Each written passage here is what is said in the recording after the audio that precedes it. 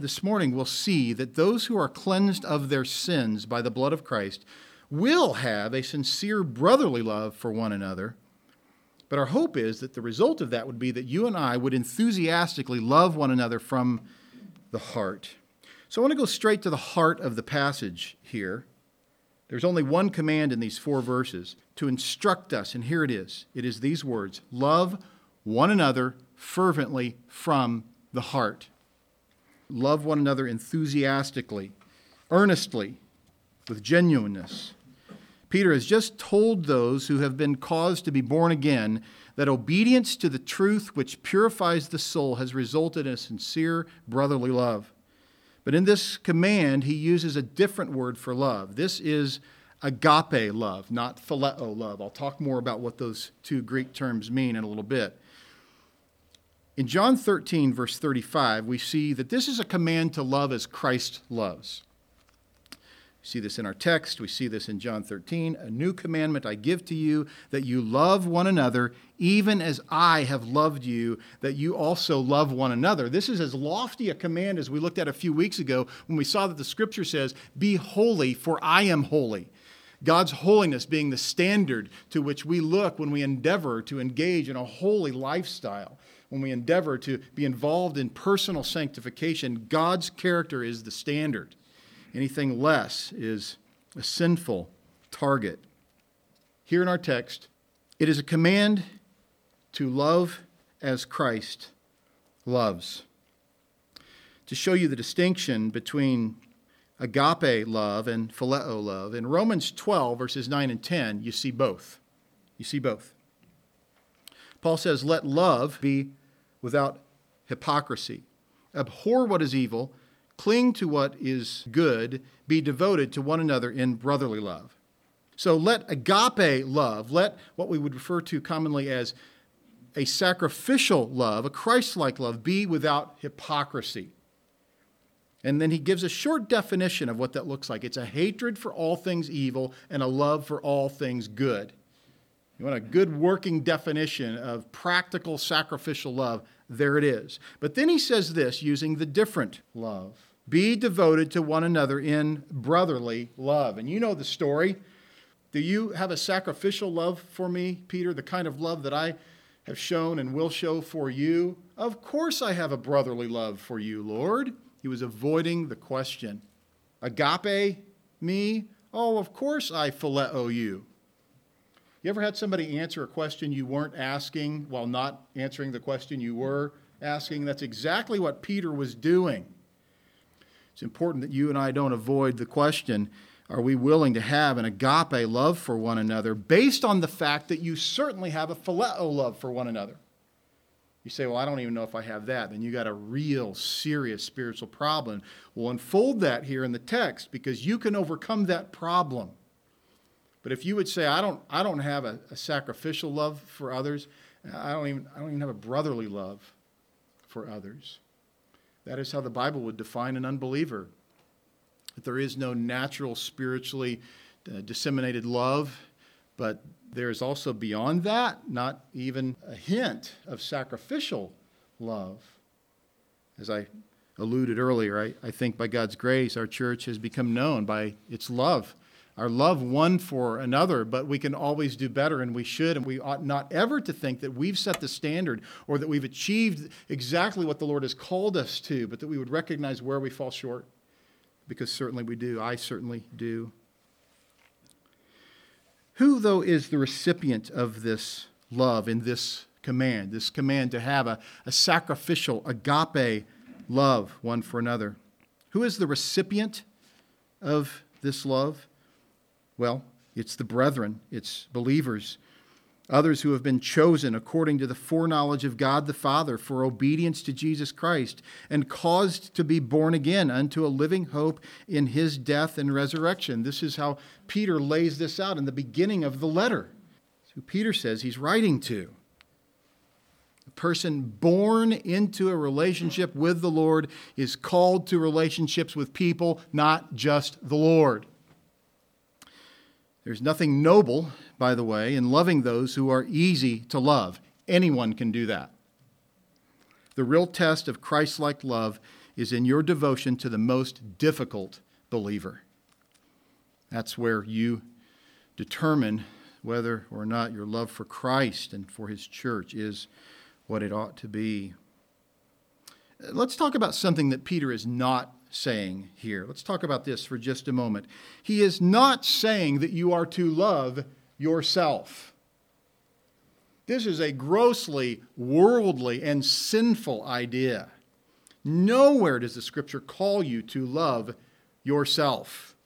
The Bible in Ephesians 5 assumes that you do when it talks about the fact that a husband is to love his wife as his own vessel or as his own body. And the idea simply there is that you know what's going on in your own body. You know when your needs arise. You know when you're hungry. You know when you're tired. A man who is a faithful husband ought to love his wife as Christ loves the church and be willing to be even more sensitive to his wife's physical needs than he is to his own. But there is no command there or anywhere in the Scripture to love yourself. And yet the church has bought the world's psychological mindset that says that before you can love others, you must first what?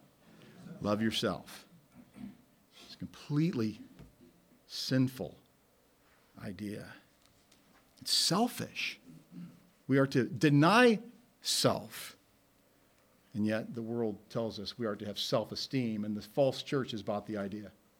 And so you have what's called Christian psychology. It's an oxymoron. The integration of biblical, selfless, humble thinking with a high view of man himself. Listen to this from Mark 12, verse 28. Listen to this. It says, one of the scribes came and heard them arguing, and recognizing that he had answered them well, asked him, speaking of Jesus, arguing with the Sadducees. The man says to him, what command is the foremost of all? Well, he certainly doesn't say you must love yourself. Instead, what he says is, hear, O Israel, the Lord our God is one Lord, and you shall love the Lord your God with all your heart, and with all your soul, and with all your mind, and with all your strength. The second is this, you shall love your neighbor as yourself. There is no other commandment greater than these. You see, again, you have this assumption that you do love yourself. You don't need to be told to love yourself. On the contrary, the Bible commands us to deny self. I'll give you an example of a passage in the Scripture that speaks of self-love in a doctrinal way. 2 Timothy 3, verse 1. But realize this, that in the last days, difficult times will come. For men will be lovers of self. You see the connection between difficult times and men being lovers of self? And then listen to the list thereafter. They will be lovers of money, boastful, arrogant, revilers, disobedient to parents, ungrateful, unholy, unloving, irreconcilable, malicious gossips, without self-control, brutal, haters of God, treacherous, reckless, conceited, lovers of pleasure rather than lovers of God. You get the idea? The person who is a lover of self is a person who is not a lover of God. He loves himself. He wants what he thinks is best for himself. He serves himself. The passage goes on to say he holds to a form of godliness, although they have denied its power. Avoid such men as these. Avoid people, Paul goes on to say, who love themselves.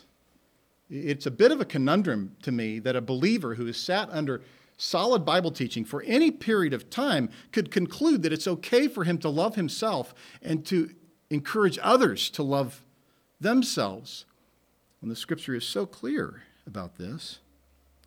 Listen to this in verse 6. After he has said, avoid such men as these, for among them are those who enter into households and captivate weak women, weighed down with sins, led on by various impulses, always learning and never able to come to the knowledge of truth. I've run into plenty of people like this in my time as a pastor.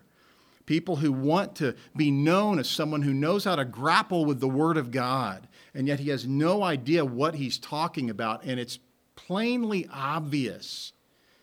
He wants to be known for his knowledge of the truth, but he keeps trying, he keeps striving, he's striving in the wrong way. He is never able to come to the knowledge of the truth. Why? Because he loves himself. And he does not love God, and he does not love others. Here's a picture of Christ-like agape love in Philippians 2, verse 3.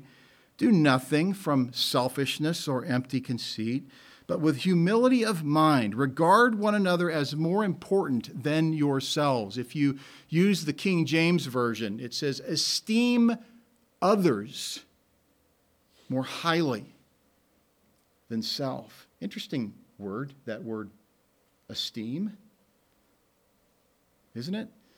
And interesting, isn't it, that the modern church, the American church, claims this term self-esteem. I had a gal ask me very sincerely one time, well, what about Christian self-esteem? Let's read it again. Do nothing from selfishness or empty conceit, but with humility of mind, regard one another as more important than yourselves. That's not self-love. It's considering others in such a way that you would express your love to them and for them. Do not merely look out for your own personal interests. You see this? We are not talking about a self-piteous Eeyore complex, where you walk around saying, oh, that was a great sermon. I feel terrible now. Oh, man, life is horrible because I'm horrible. And, that's just pride. Look at this. He says, do not merely look out for your own personal interest. Don't stop showering, please. Don't stop paying your bills. Be responsible. Do the things that some might call self-love, but don't love yourself in doing that. Just be responsible with all that God has given you.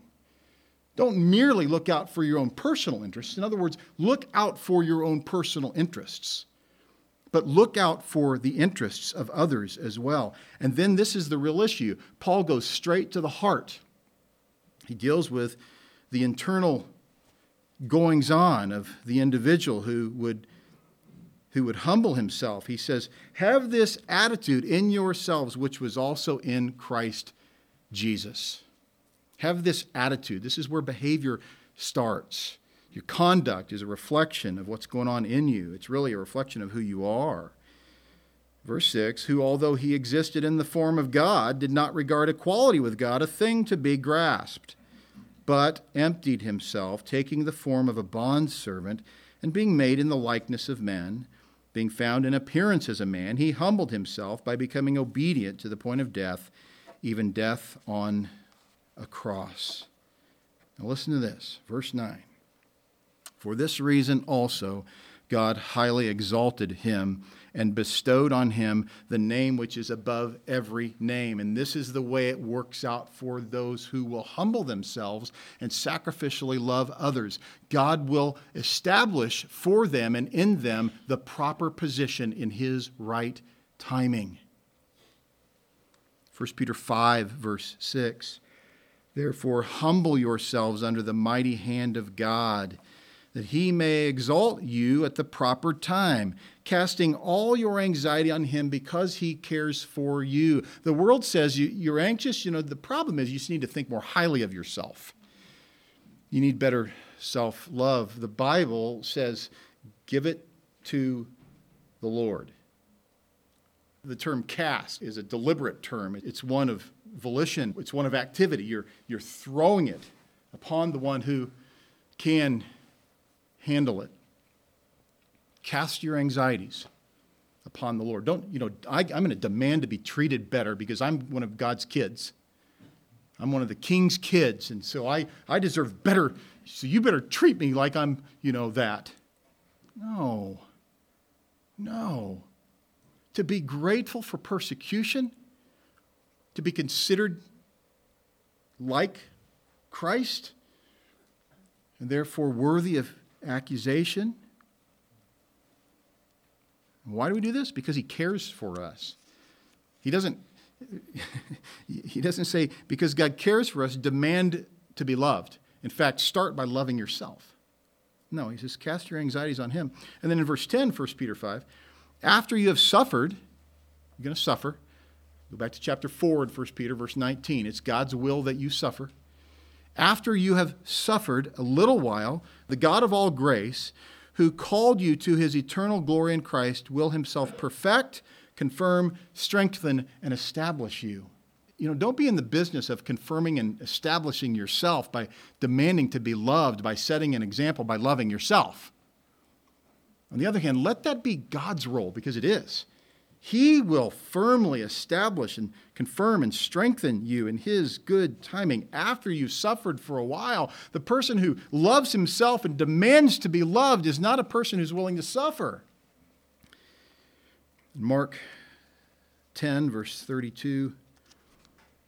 They were on the road going up to Jerusalem, and Jesus was walking on ahead of them, and they were amazed, and those who followed were fearful. And again, he took the 12 aside and began to tell them what was going to happen to him. Now think of this. This is the scenario. They've been with him for a while. He's proven himself trustworthy. He's about to tell them something very important, and in fact, it has everything to do with his future and the resultant future that they had as well.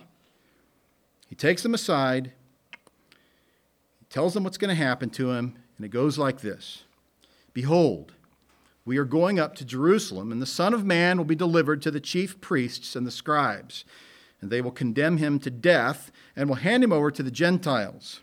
They will mock him and spit on him and scourge him and kill him. And 3 days later, he will rise again.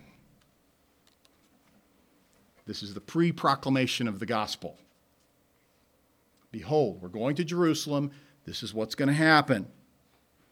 And you would think they would say, okay, help us get ready. Prepare us to love you, to love others, to be faithful, to be humble.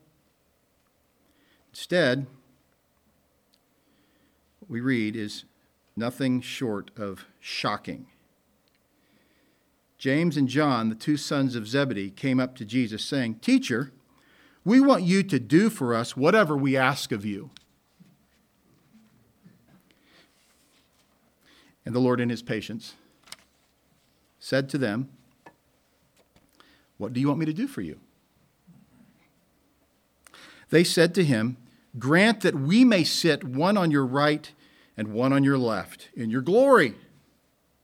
But Jesus said to them, "You don't know what you're asking." Down in verse 41, hearing this, the 10 began to feel indignant with James and John. And then verse 45, and this is kind of the knockout punch. "For even the Son of Man did not come to be served." See that? Even the Son of Man did not come to be served, but to serve and to give his life a ransom for many. To give his life a ransom for many. You may know someone who's downtrodden and discouraged, and you might think he clearly does not love himself enough. If he did, he'd be much happier. Where does the Scripture teach or imply that the source of joy and happiness is a love for or a higher view of self?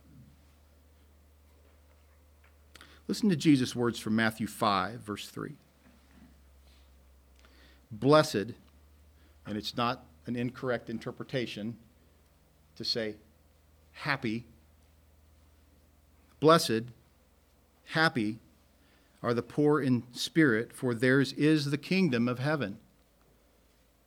You see, it's important, at least occasionally, probably daily, maybe hourly, for you and for me to remind ourselves that we are not citizens of this world.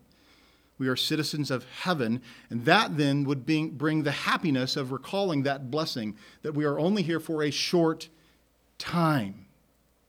But if you and I can become glassy-eyed and despondent with regard to the reality that one day we will be taken to heaven for all of forever, with no pain and no suffering, we have really insulted the person of God in his kindness to us.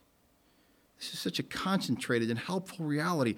"Blessed are the poor in spirit, for theirs is the kingdom of heaven. Blessed are those who mourn, for they shall be comforted." You don't really enjoy the reality of being comforted unless you've mourned. unless there's been difficulty in your life. Blessed are the gentle, for they shall inherit the earth. Blessed are those who hunger and thirst for righteousness, for they shall be satisfied. Blessed are the merciful, for they shall receive mercy. Blessed are the pure in heart, for they shall see God. Blessed are the peacemakers, for they shall be called sons of God. Blessed are those who have been persecuted for the sake of righteousness, for theirs is the kingdom of God. Blessed are you when people insult you and persecute you and falsely say all kinds of evil against you because of me.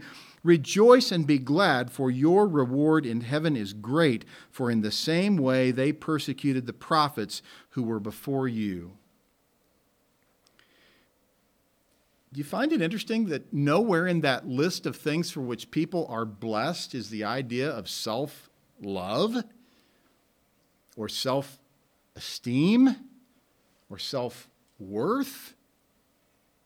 So we've gone straight to the command in the text. Now we're going to go back to the other places in the Scripture that lead us up to how this works. Back to verse 22. Since you have in obedience to the truth purified your souls for a sincere love of the brethren, fervently love one another from the heart, in order to be faithful to this command, to be obedient to this command, to love one another fervently from the heart. Point number one. Point number one, because through your obedience to the gospel, your soul has been purified. Love one another fervently from the heart, because through your obedience to the gospel,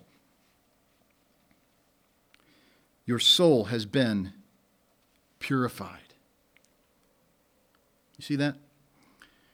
Through belief in the gospel, obedience to the gospel, faithfulness to the gospel, your soul is in that moment purified.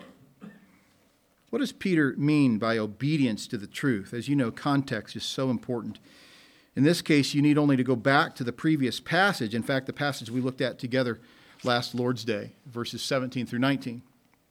This is the truth he's talking about when he says your obedience to the truth. He's not talking about general truth, all of truth. He's not even talking about all of the truth in the Bible, but specifically this truth that he's just been speaking of. Verse 17, if you address as Father the one who impartially judges according to each one's work, conduct yourselves in fear during the time of your stay on earth, knowing that you were not redeemed with perishable things like silver or gold from the futile way of life inherited from your forefathers, but with precious blood as of a lamb unblemished and spotless, the blood of Christ. For he was foreknown before the foundation of the world, but has appeared in these last times for the sake of you, who through him are believers in God, who raised him from the dead and gave him glory, so that your faith and hope are in God. And you remember last week we put heavy emphasis on this idea that what he did for your sake. He was predestined for your sake. He was persecuted for your sake. He was punished for your sake. He was resurrected for your sake. He was glorified for your sake. That's what the text says. What truth he's referring to here? He's referring to this reality that for your sake, he lived a law-abiding life, sinless. He died an atoning substitutionary death, and he was resurrected unto new life that you also would experience the new life of the resurrection. So this is the truth to which he refers when he says it is your obedience to the truth that has led to the purification of your souls. It's important to understand here that he's not talking about sanctification thereafter. He's talking about this one-time reality that takes place in the heart of the brand new believer who's been caused to be regenerate in the moment. It is your obedience or your faith, your belief in the gospel. For the Christian is bound up primarily in what you believe, well before what you do. In fact, for all people, what you do is simply a byproduct of or a result of what you believe. Obedience here is a confluence of two Greek terms, hupa, which means under, and akae, which means to hear. So the two terms together are formed to mean hearing under hearing, under the teaching of the Word of God. So hearing under the teaching of truth has led to the persecution of the soul.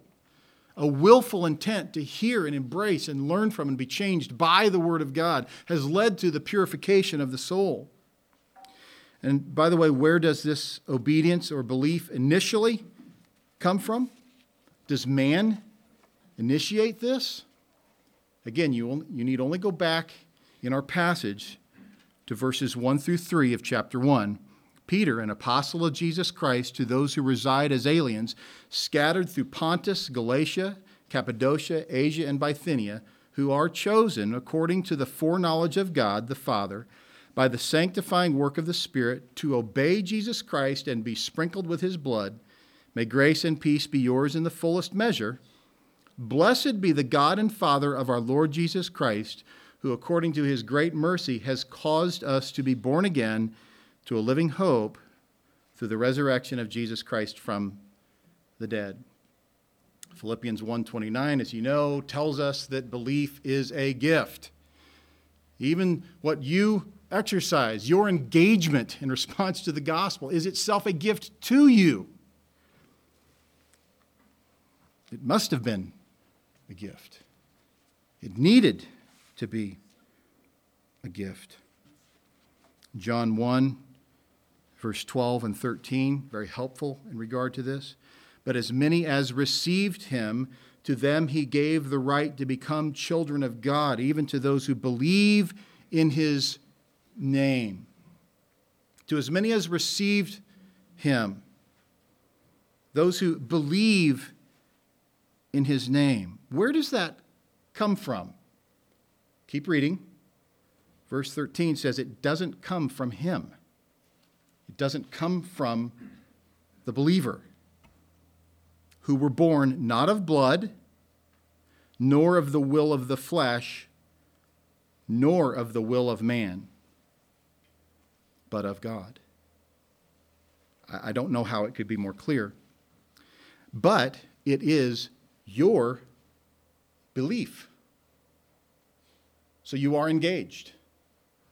You are involved. It is your belief through which your soul is purified. It's so crucial to understand that it is at the moment of spiritual regeneration, spiritual conception, that you believe. And through that belief, this purification takes place.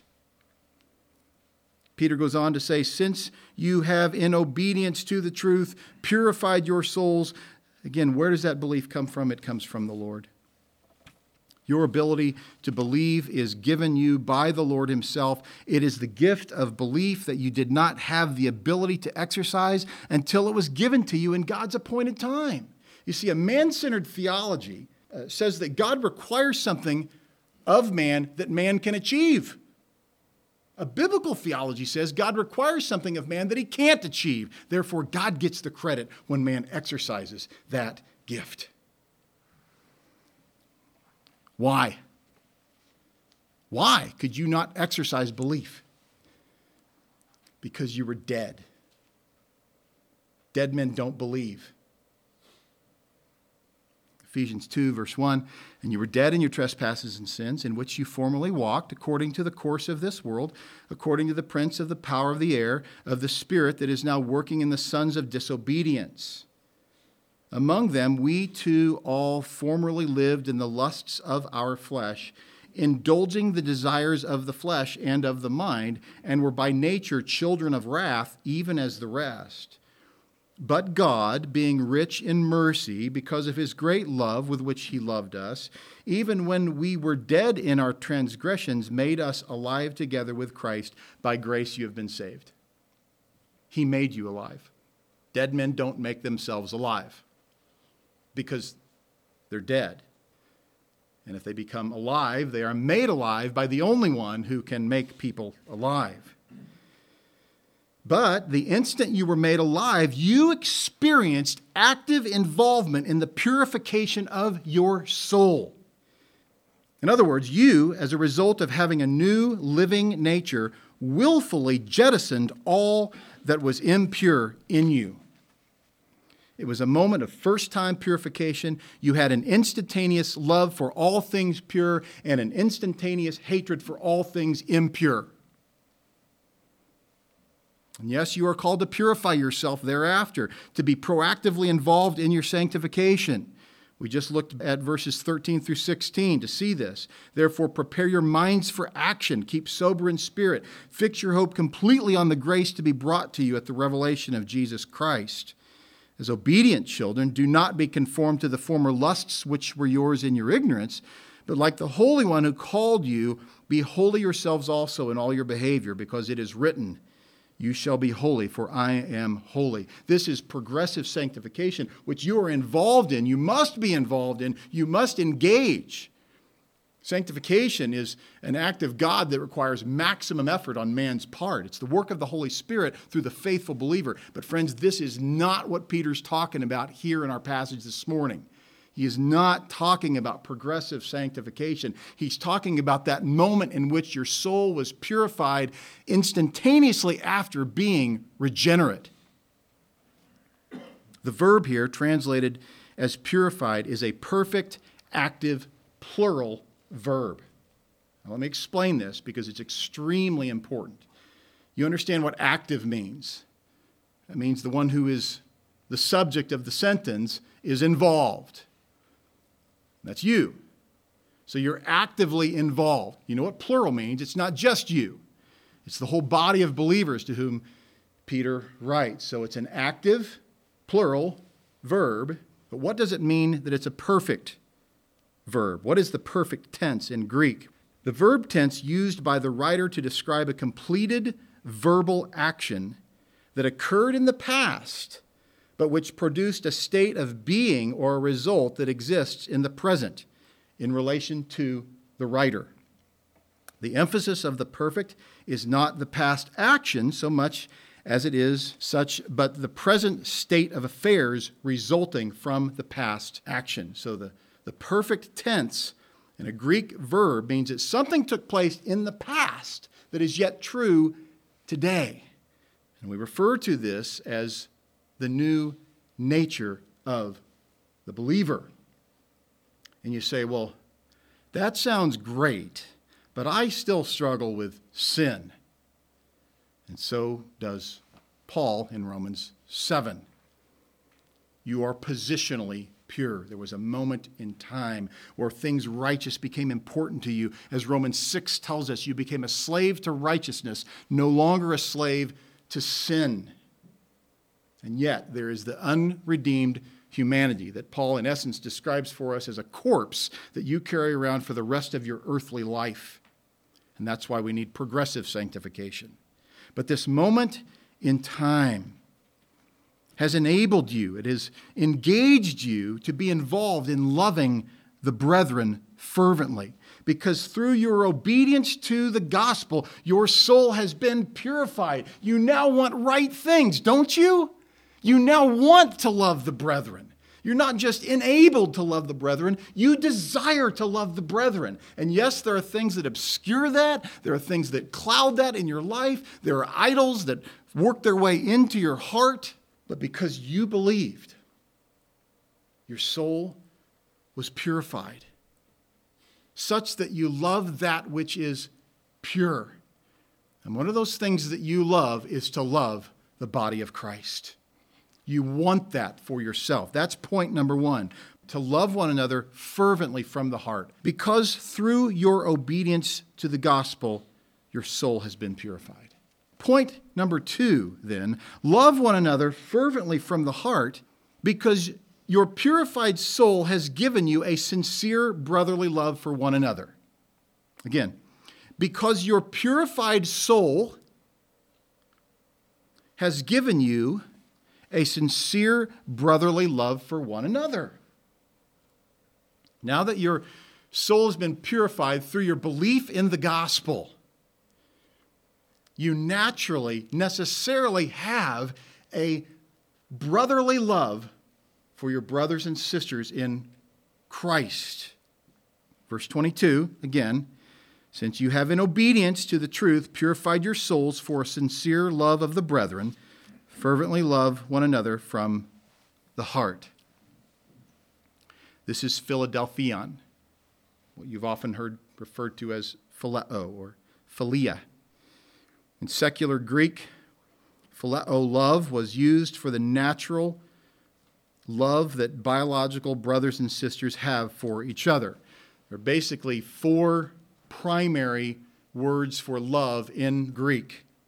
Philia, love, which is the brotherly love that you have for your brothers and sisters if you have good relationships with them at some point. But there is an instinct to protect and love those who are your kin.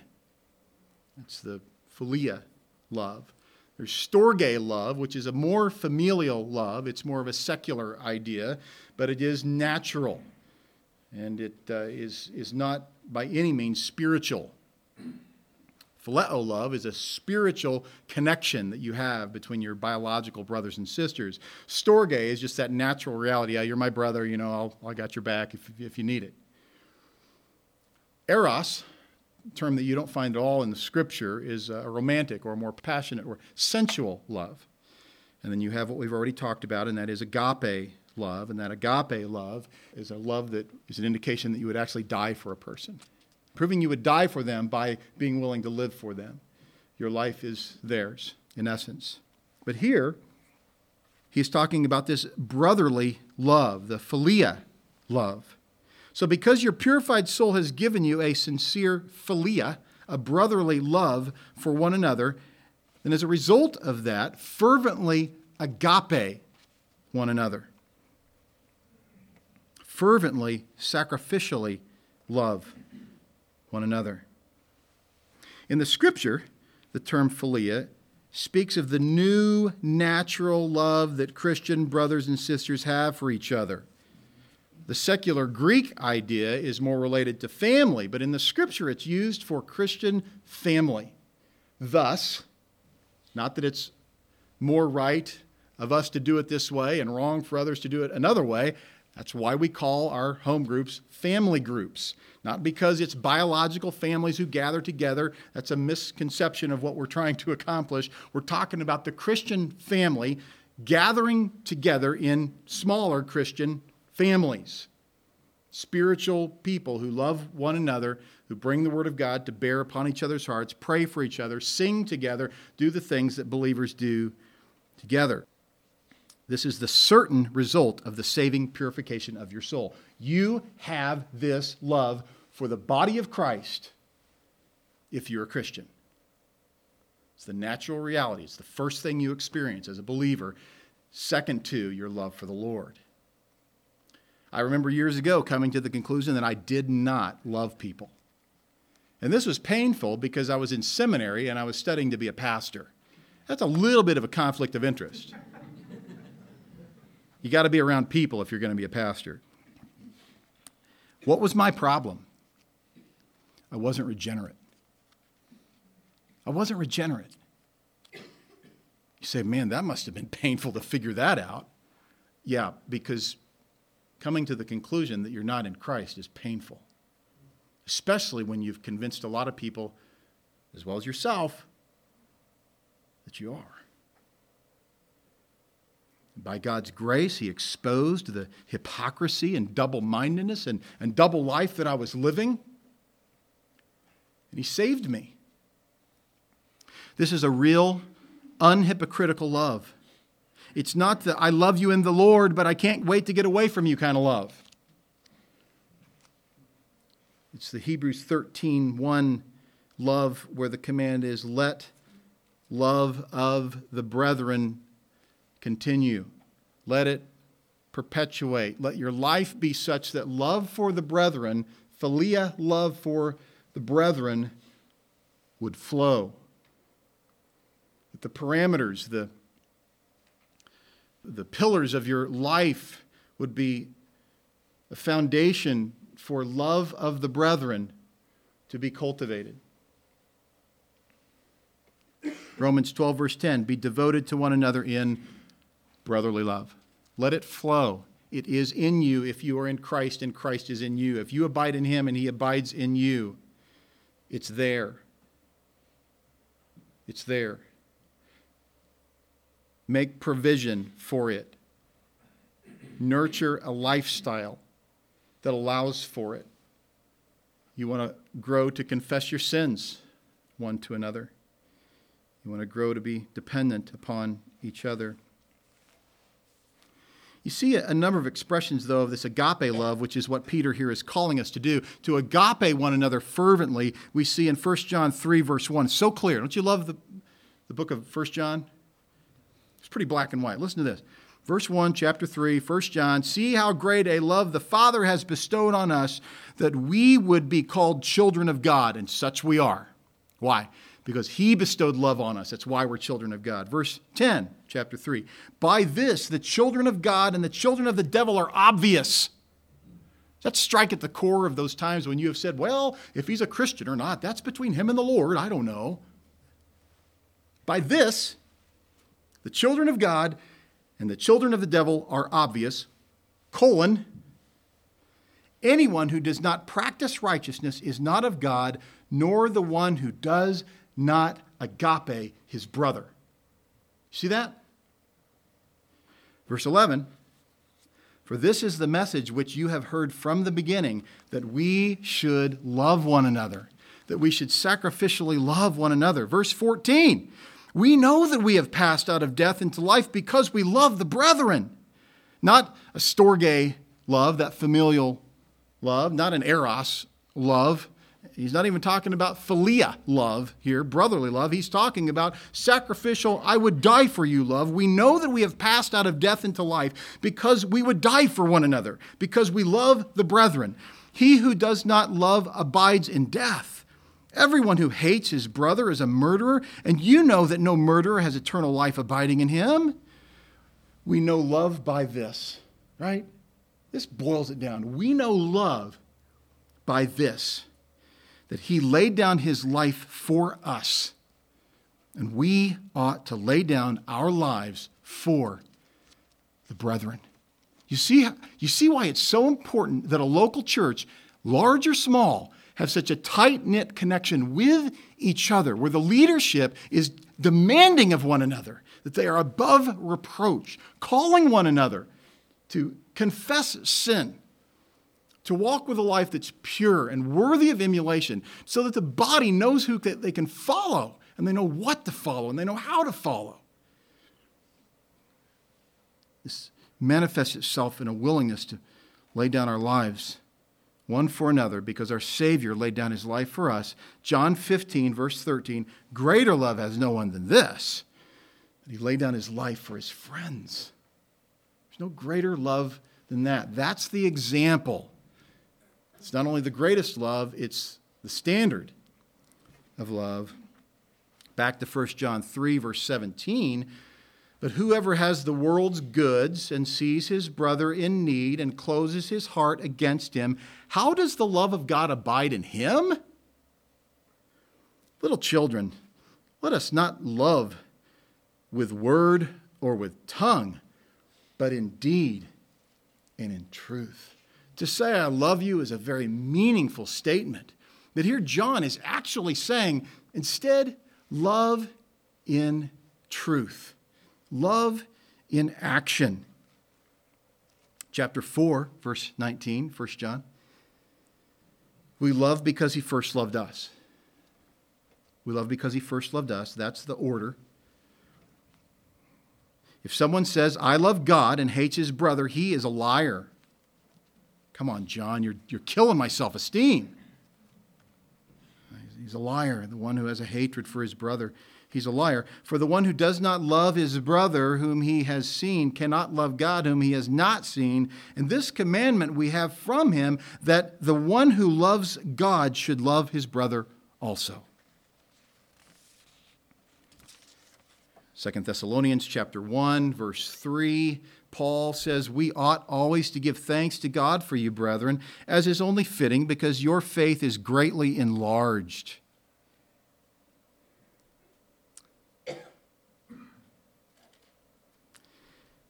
And the love of each one of you toward one another grows even greater.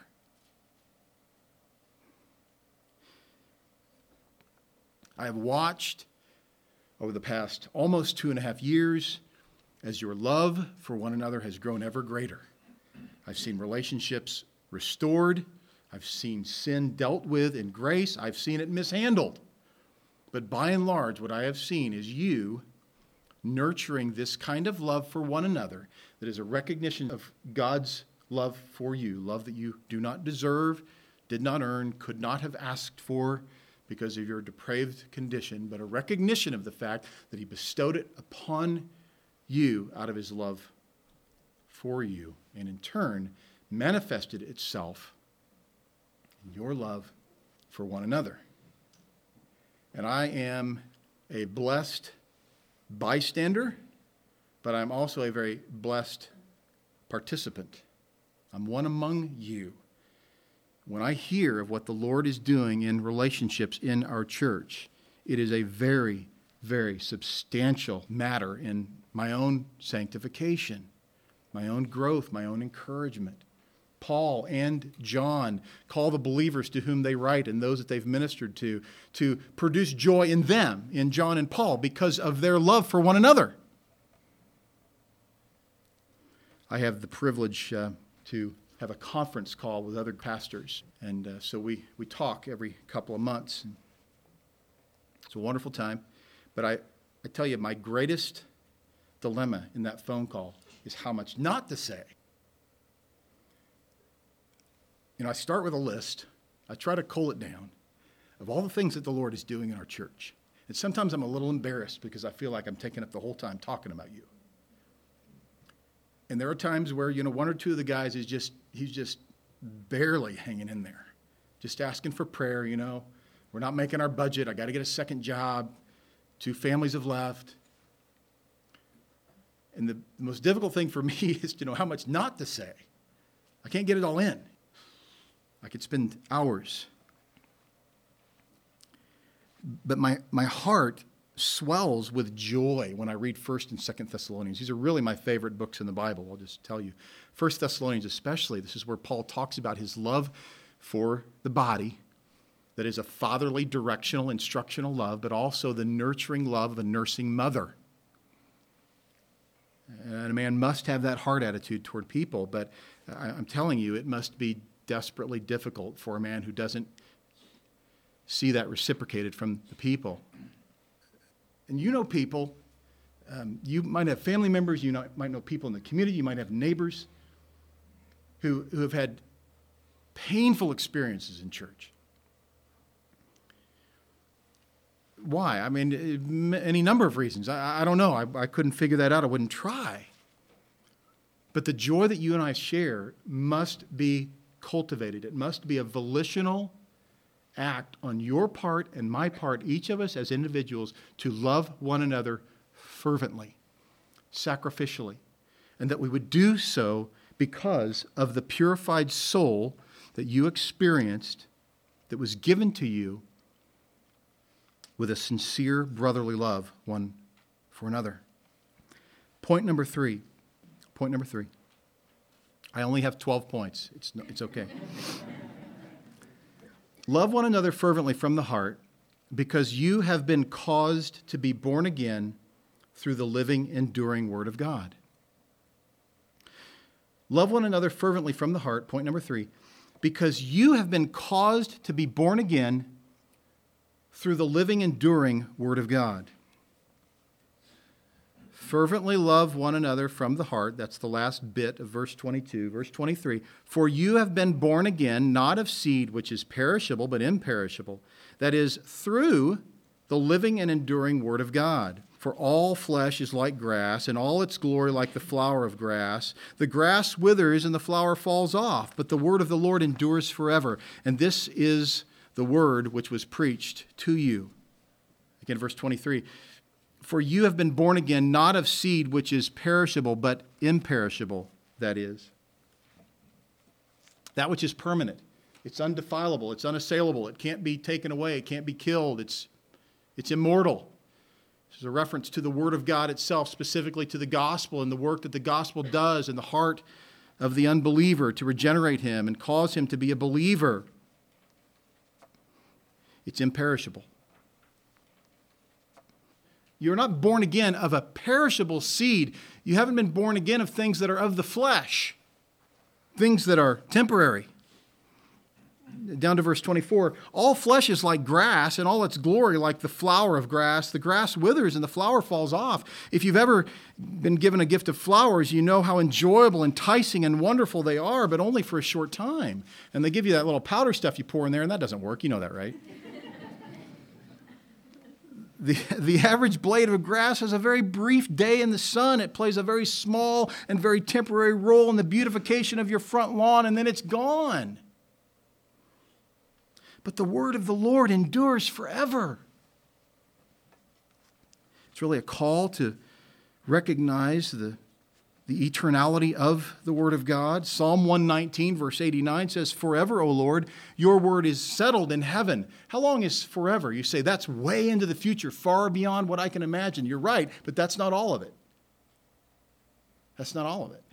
The word of the Lord is forever settled in heaven in both chronological directions. It has always been what it is, forever in heaven, because God is sovereign and He ordained all things.